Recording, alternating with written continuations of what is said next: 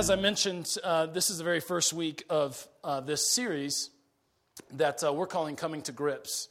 And about a year ago, almost exactly a year ago, I lost my dad. And that got me thinking a lot about what the Bible has to say about death and the hope that we have in the midst of death. And so we decided to do a series about death on Easter Sunday. And I made sure to pass that idea through a few people before we decided to do that. But we want to contrast. I just want to tell you some things today about death that from the Bible that I think will be an encouragement to you, that I think will help you. And then I really want to invite you back to join us for all of the 4 weeks of this series as we tackle things like grief and how to grieve, and what does the Bible say about kind of afterlife issues and things like that. So it's a very significant series, and we hope that you'll join us each week for the next 4 weeks. The first thing, though, that I want to say to you is that death really sucks. Can I get an amen about that? Death really sucks. My first exposure to death was when my cat died when I was young, and our cat's name was Mama Kitty. Because she was perpetually pregnant. And I've got all kinds of jokes that I could tell about that, but it's probably not appropriate for the pulpit. And so we just called her Mama Kitty, and because she was just all the time having kittens. She obviously was an outside and inside cat. And she was a great cat. She would climb out our bedroom windows and get on the roof, and then I don't know if she thought she was a bird, but she would gather sticks and bring them into the house and make little nests. And so we just thought this was a great cat, And one day when we came home, we saw Mama Kitty's body lying in the road. She had been run over by a car. And that was my first experience with death. And I remember as a kid, something saying inside of my spirit, there's something that's just not right about this. There's something that's just not right about this. 2 years ago, my grandmother died. And it was the first funeral that I helped perform as a minister was my grandma's funeral. And then the second funeral that I helped with as a minister was my dad's funeral, my father's funeral. And as I said, his death is really the catalyst for this series and the exploration that we're going to do. But what I came to realize in light of my father's death is this, that we don't really know what to do with death. Right? I mean, maybe you've experienced it. We tried to illustrate that here this morning, that by and large, we don't really know what to do with this thing called death.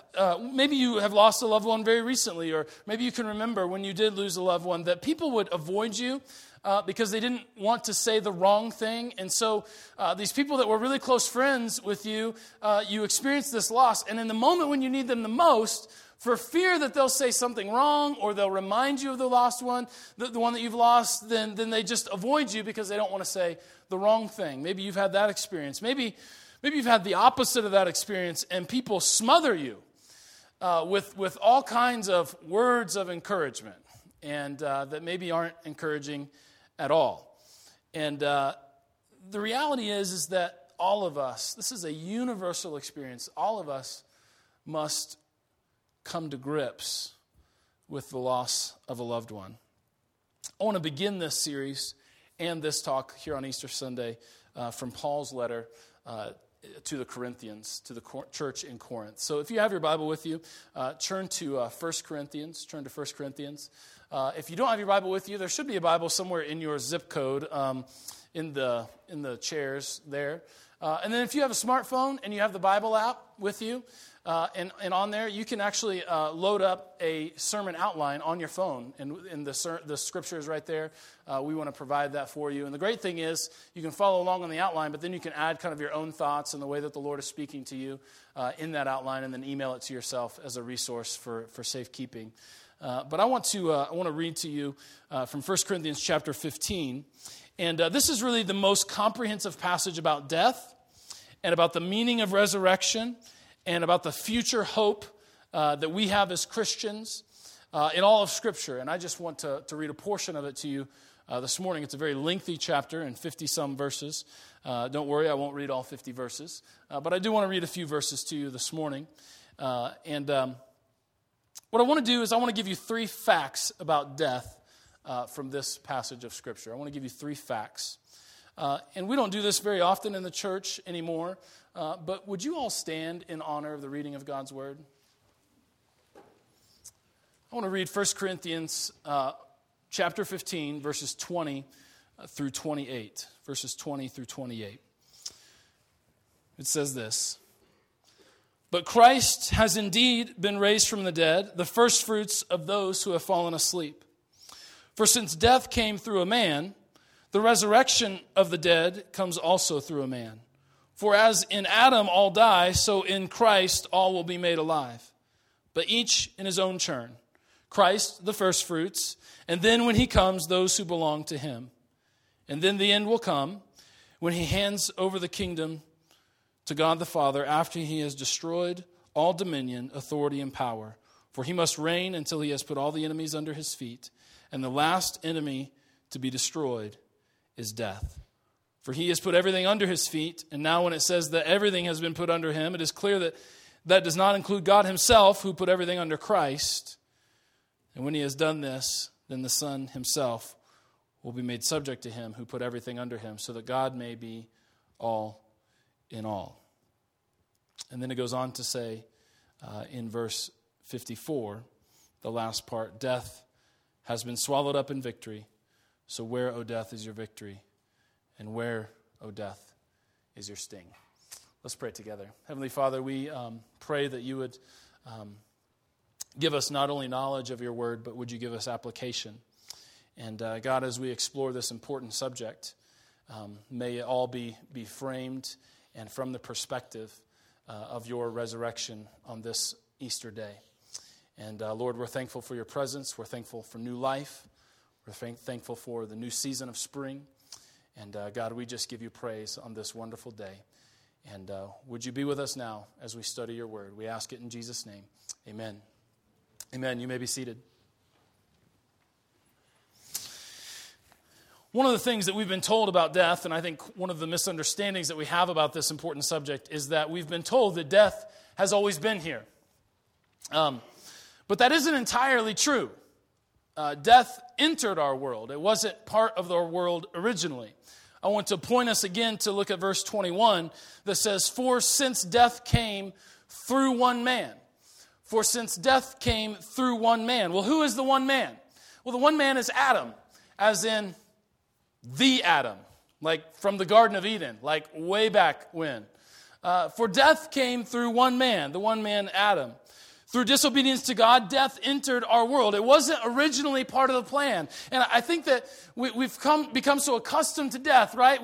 When someone, one of our loved ones dies, we say, that's just how it is. That's just part of our world. And while that's true, we need to understand that death hasn't always been here. And that's critical to understand the hope that we have in the midst of death and loss, the truth and the fact that it hasn't always been here, that it was ushered into our world through disobedience to God. And so it was through disobedience and sin that death entered our world. The Bible confirms this in other places as well. For example, Romans chapter 6, verse 23 says, "For the wages of sin is death." In other words, Adam's sin, the sin of our original human father, cost us something. Sin isn't just something that doesn't have a cost attached to it. It isn't something that you can just get by with free and loose. But when we disobey God, there's a cost associated with it. And we find that out in the very beginning, where this disobedience ushered in this thing that we all now must deal with called death. Sin cost us something, and it ushered death into our world as a very unwelcome visitor. And now each and every one of us are touched by it in some way. And to try to make sense of this, we have tamed death. We have tamed death down as though it always did belong in this world. Does that make sense? We say things like, time will heal your wounds. And I think it's time that someone, speaking from a Christian perspective, just said the truth. And that is, when you lose someone, that gap in your life will not be filled. That person is gone. And I know that some of you that have lost loved ones recently are like, finally, somebody said it, right? Somebody else will come along and they'll fill that gap. You lost your dad, there'll be another father figure that comes in. No, there won't. I lost them. And there isn't anybody that's going to come along and fill that gap. We've tamed death. Time will heal your wounds. You can just have another baby. Sorry about the miscarriage, but another one's coming along the way. Yeah, but that doesn't change the fact that I lost one. You can have another child. You can have another baby. Someone will replace. The gap will be filled. Sometimes we tame death by saying death is just a transition to a better life. Man, death isn't the end. It's just a transition. And again, there's some truth to that. But we have to realize that death does not belong. And all of these tame death and they normalize death as though it does belong. But in fact, death does not. How many of you know what an anachronism is? Oh, English. These are our English experts, okay? If you need to know where to place your comma, look around at the raised hands, okay? These are your English experts. An anachronism. An anachronism is this. It is a chronological inconsistency. In other words, it's something in a narrative or a story or a picture that simply doesn't belong. And you may not realize it, but all of you grew up with anachronisms. Okay, for example, this picture. What is the chronological inconsistency in this picture? The Flintstones are watching TV. And they're sitting on a couch. And they have a pet dinosaur. The anachronisms just are out of control in the Flintstones. So even though you didn't know you knew what an anachronism is, you knew it, okay? You knew what that is. How many of you saw The Hurt Locker? The Hurt Locker? Any fans? Rated R, war movie. I know I'm not supposed to say that. Okay, but you saw it. He's one of those preachers. Okay, cool. This church is awesome. Okay, it's a 2008 film, but it was set in the year 2004. And then one of the soldiers sees someone filming him in war, and the soldier says, he's getting ready to put me on YouTube. But YouTube didn't come out until 2005. Oh, very subtle, very subtle. But you all never caught it when you watched the movie. Why? Because we can't even imagine a world without YouTube, right? Some of you are like, that's the best thing he said all day. Okay? I know that some of you spend your late nights watching YouTube, all right? All those viral hits. We hardly even notice it because the anachronism is it's just always been there, and so we have no idea that it shouldn't be there. I don't know if I should ask this next question. How many of you are Downton Abbey fans? Oh. First of all, is your life that boring? Is it that boring?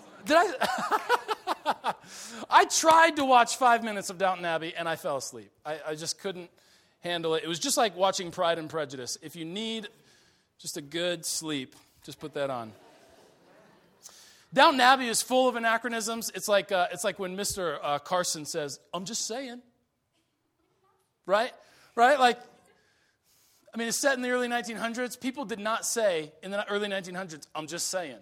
They didn't say that. So that's an anachronism. It's like when Lord Graham says to the chauffeur, "Step on it."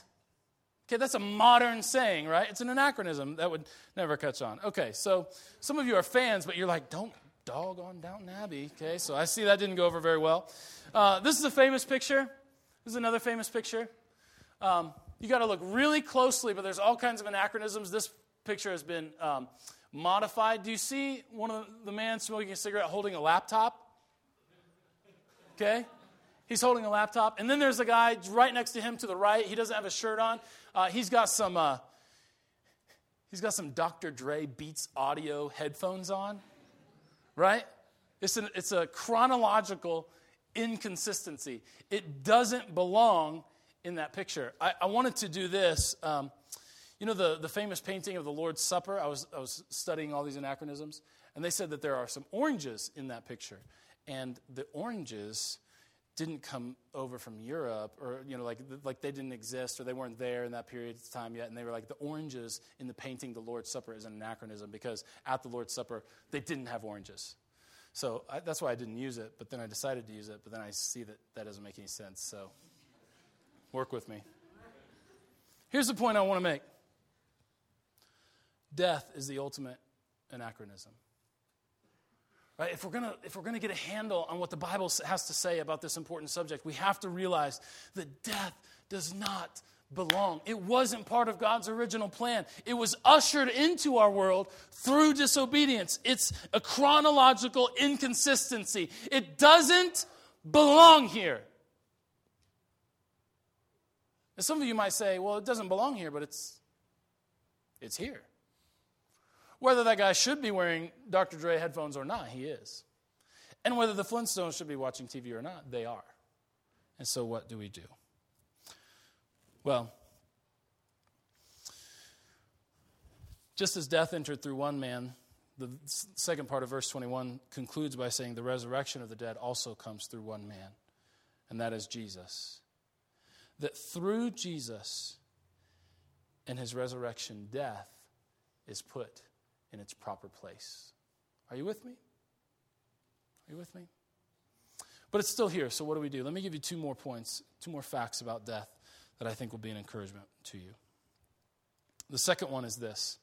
First one, death does not belong. The second is death is an enemy. Death is an enemy.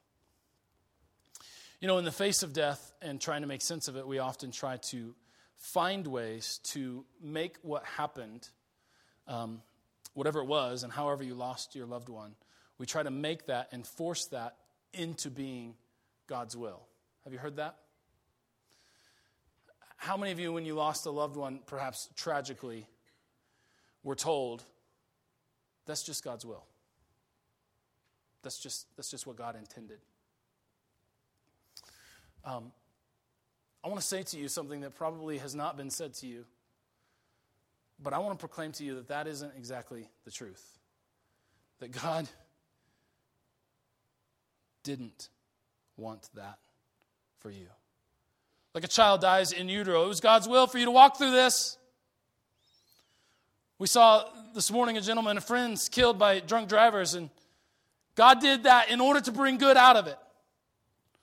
Listen, death is not God's will. Do you hear me this morning?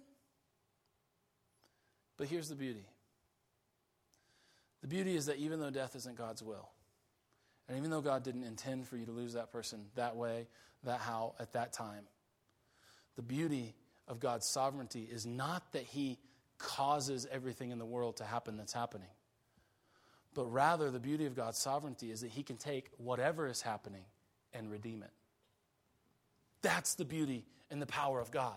The power of God is not that we're just all puppets on a stage and he's doing everything precisely as he intends. And so he's going to say, I'm going to take that person. I'm going to take that person. I'm going to cause this. I'm going to direct that. No, that's not what God is doing. If death were not an enemy, it would not need to be defeated, right? If death weren't an enemy, we wouldn't need Easter Sunday. Easter Sunday proclaims that the enemy of death has been defeated by the resurrection.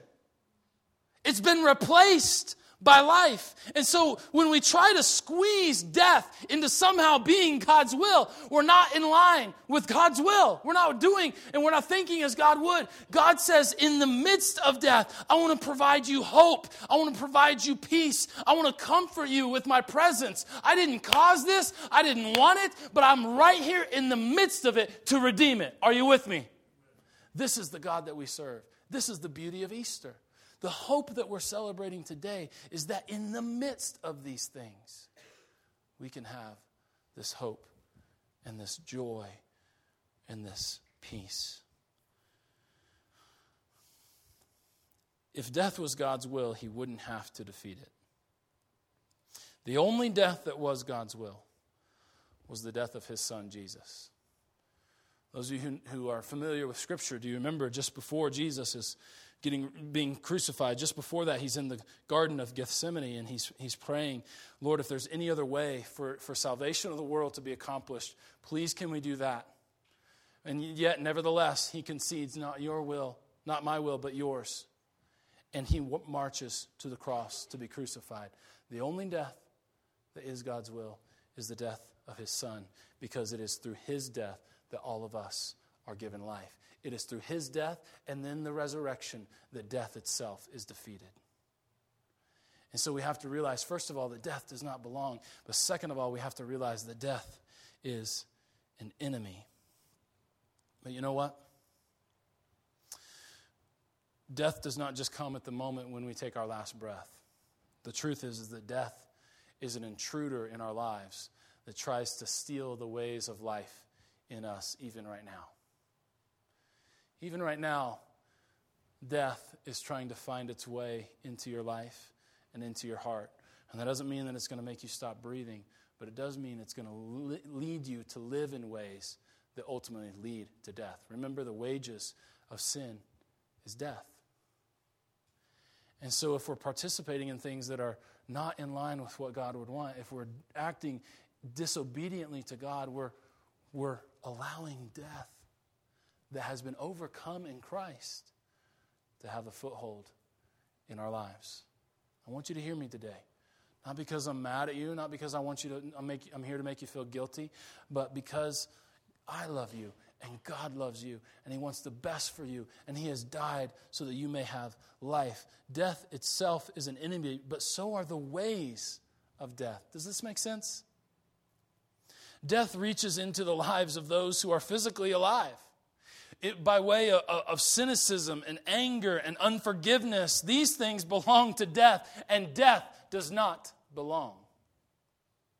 Some of you today are here, and you may be spiritually dead. You maybe grew up in the church and you were doing the church thing, but then that one person said that one thing and you allowed it to steal God's work in your life, and now you're spiritually dead. Or maybe you tried to ask an honest question. Maybe you had some doubts about this Jesus thing. You asked an honest question, and then you received a pat answer or you received an unsatisfactory answer, and then you just sort of wrote the church off. You were like, I tried to be honest, but they weren't honest with me back, and so I won't go back there again. I wrote it off. I don't know what it is that made you reject the church or reject Christ, but you're here today having grown up in the church, but now you're spiritually dead because you've allowed someone to rob your spiritual victory. You thought the church had all kinds of problems, so you walked away. And now you are surrounded by the community of God to encourage you and to lift you up, and God feels distant. Some of you maybe are emotionally dead, where you're so numb emotionally that you can't feel pain or joy. You're emotionally dead so that these things come at you and the world seems numb. And this plays out in two ways. It's either I'm so numb that I can't feel anything, or the feeling is amplified where all I feel is despair or loneliness. I love Tara's testimony, having fought depression and acting in that way. And then when she comes to a breaking point, she offers her life to Christ. And her testimony is, I was filled with a peace, and I experienced grace and a love that I couldn't find anywhere else. I had looked for it in all kinds of places. I had become numb, and yet in a moment, God made me alive. I hope that spoke to some of you today as it spoke to me. Because some of you may be in that same place. Doubting the goodness of God, doubting the grace of God.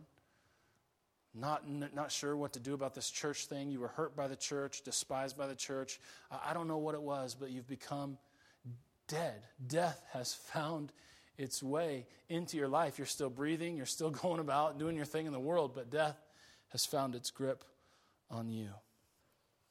It creeps into our lives and it kills us slowly if we will allow it.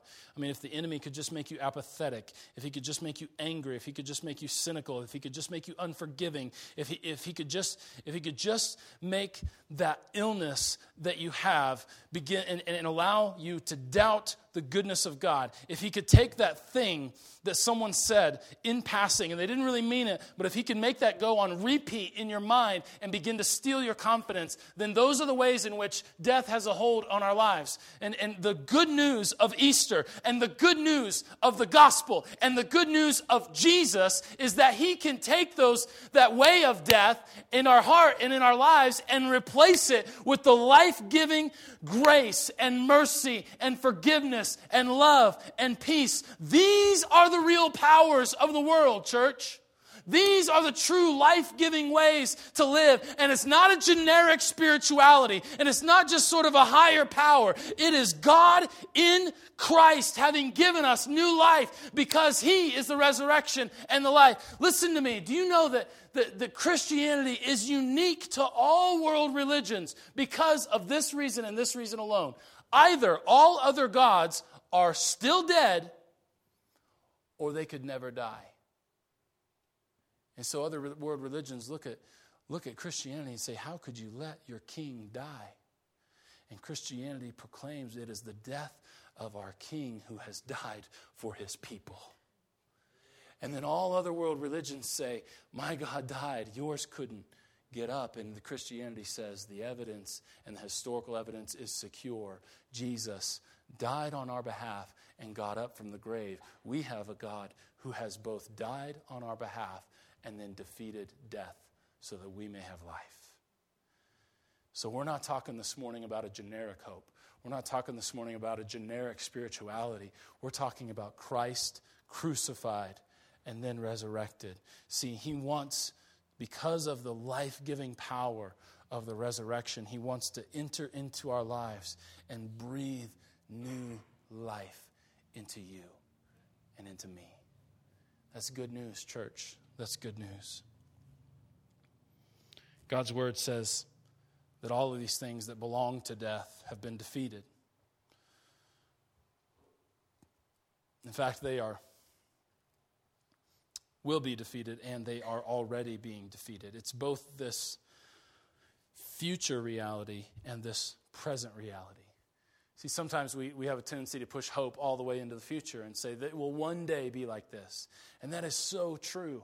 But may we also pull the future into the present and say that right now these life-giving things are available to us if we will place our faith in Christ. Because Christ has come to give us abundant life, a life of joy, forgiveness, and peace.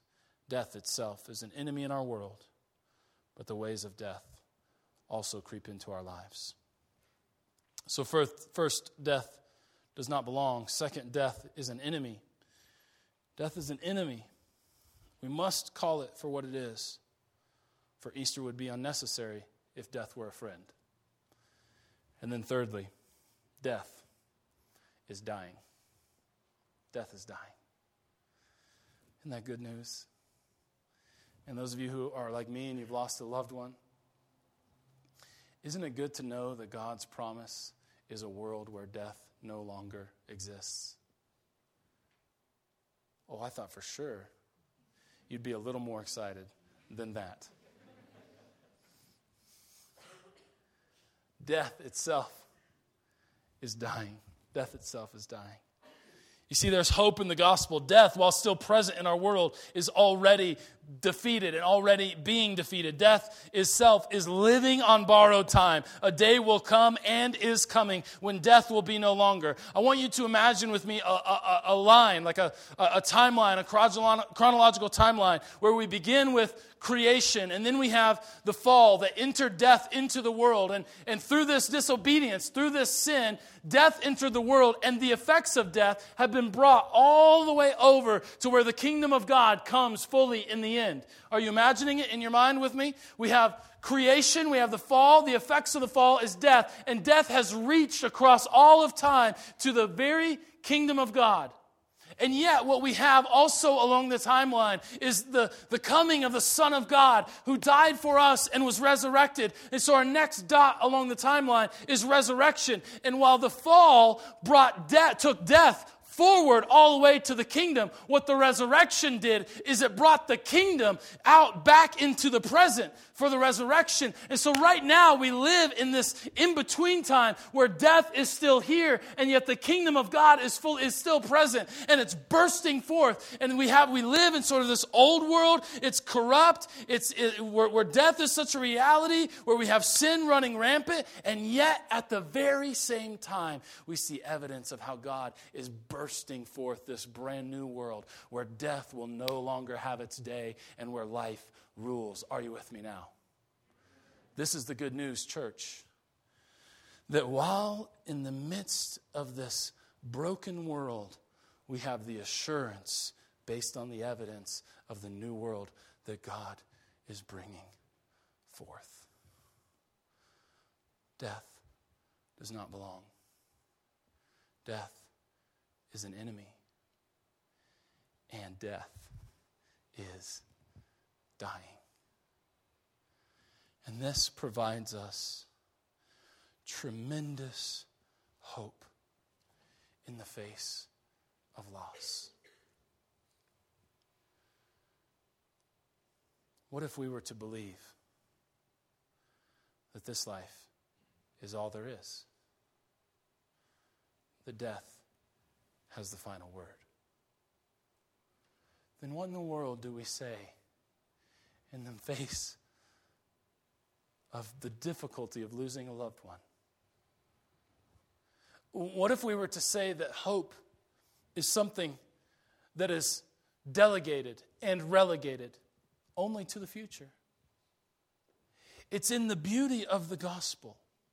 It's in the beauty of Paul's words where death came through one man and yet the resurrection also comes through one man. Christ is the first fruits that we may all enjoy. Though all who have placed their faith in Christ may enjoy resurrection into God's new world. You see, we have to hold the two together or our hope is stolen. And if we don't hold the two together, and if we don't see death for what it really is, then we try to shove everything into being God's will. And we try to shove everything into being precisely what God intended.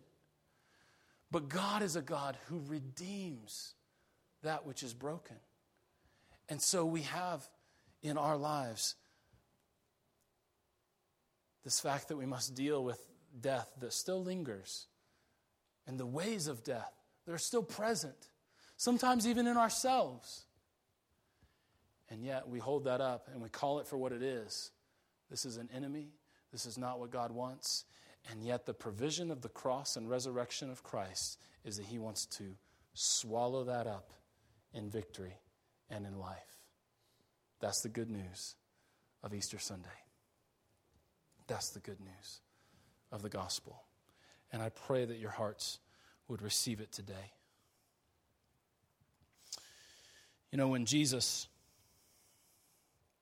was resurrected, I said that it ushered in a brand new world called the kingdom of God. And the kingdom of God is much richer and much more profound than just going to heaven when you die. The cross and the resurrection of Jesus is not to get you a ticket on the bus to heaven, primarily. The cross and the resurrection of Jesus is to offer you hope and life right here, in the present, right now, based upon the certainty of what the future holds and God's new world. The kingdom of God is God's new world that provides hope when we lose ones we love. His kingdom proclaims that a new world is coming and has already come. And the kingdom of God says that you don't have to live in ways that are in step with death, but you can go on living in life-giving ways. And the kingdom of God proclaims to all of us, and it says to our hearts, that death itself is dying. So that when we lose a loved one, we can, with quality and assurance and a foundation of faith, say with great hope and great joy.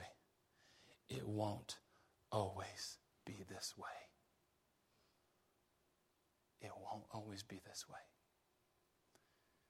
You know, when my father died, after battling cancer for 3 years, and we got to view his body numerous times as the family. As I looked at his body, lifeless, I was given tremendous hope and joy that there will come a day, based on the certainty of what God has done, where death itself will die, where it won't always be this way.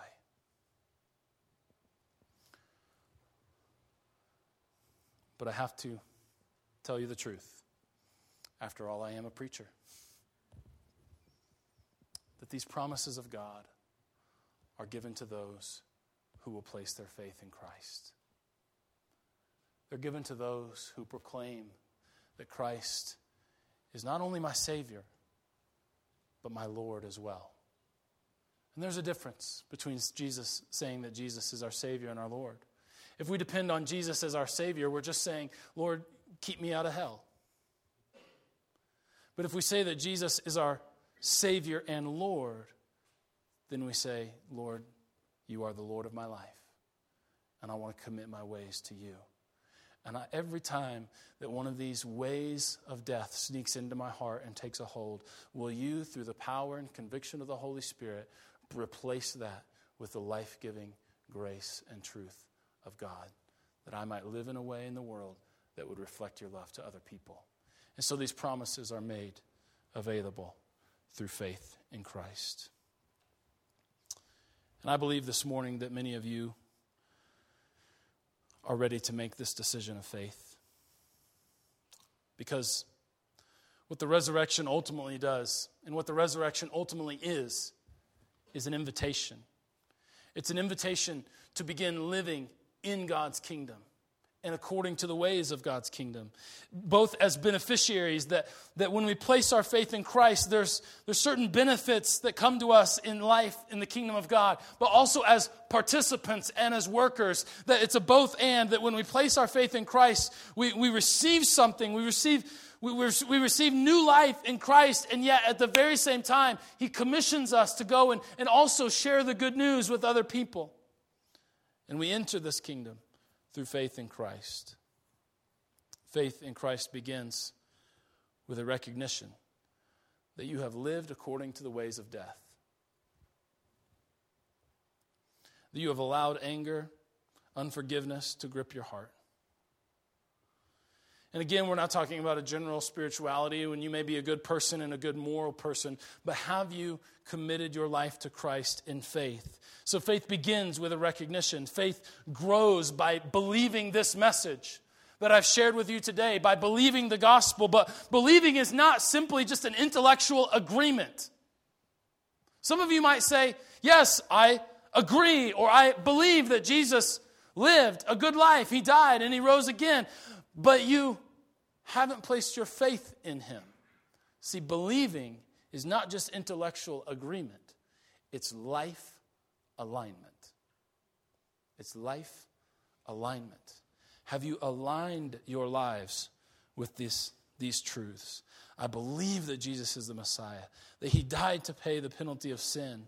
For the Bible says the wages or the cost of sin is death. And I believe that Jesus was resurrected to overcome death, that I may have life. If you believe this, are you ready this morning to align your life with these truths? Or are you going to allow another Easter Sunday to slip by where you did the church thing, did what you were supposed to do, and then left unchanged? Or are you going to move your intellectual agreement into life alignment? Faith begins with recognition. It grows by believing the message, and then faith continues through relationship with Christ. Through relationship with Christ. The relationship is begun and sustained through prayer. Prayer is our lifeline to God. It's how we communicate and speak, and it's how he communicates with us. There are other ways that he can speak to us, but primarily it happens through the habit of prayer. And I believe that many of you today are ready to answer the invitation to place your faith in Christ. If that's you today, I'm not going to ask you to come forward or stand up or do anything awkward. I just want to ask you to say a prayer in your heart. And then in a few moments, we're going to have some time to fill out our connection cards. If you pray the prayer that I'm about to lead you through and you're ready to receive Christ, maybe it's for the very first time. Maybe today you just want to rededicate your life to Christ. Maybe you said, I was there and then I walked away or I became uncertain. I'm not sure exactly what happened or where it dropped off, but looking at it today, God seems distant and unaware, and I can't feel his love or his presence. And you today just want to come back and rededicate your life to him.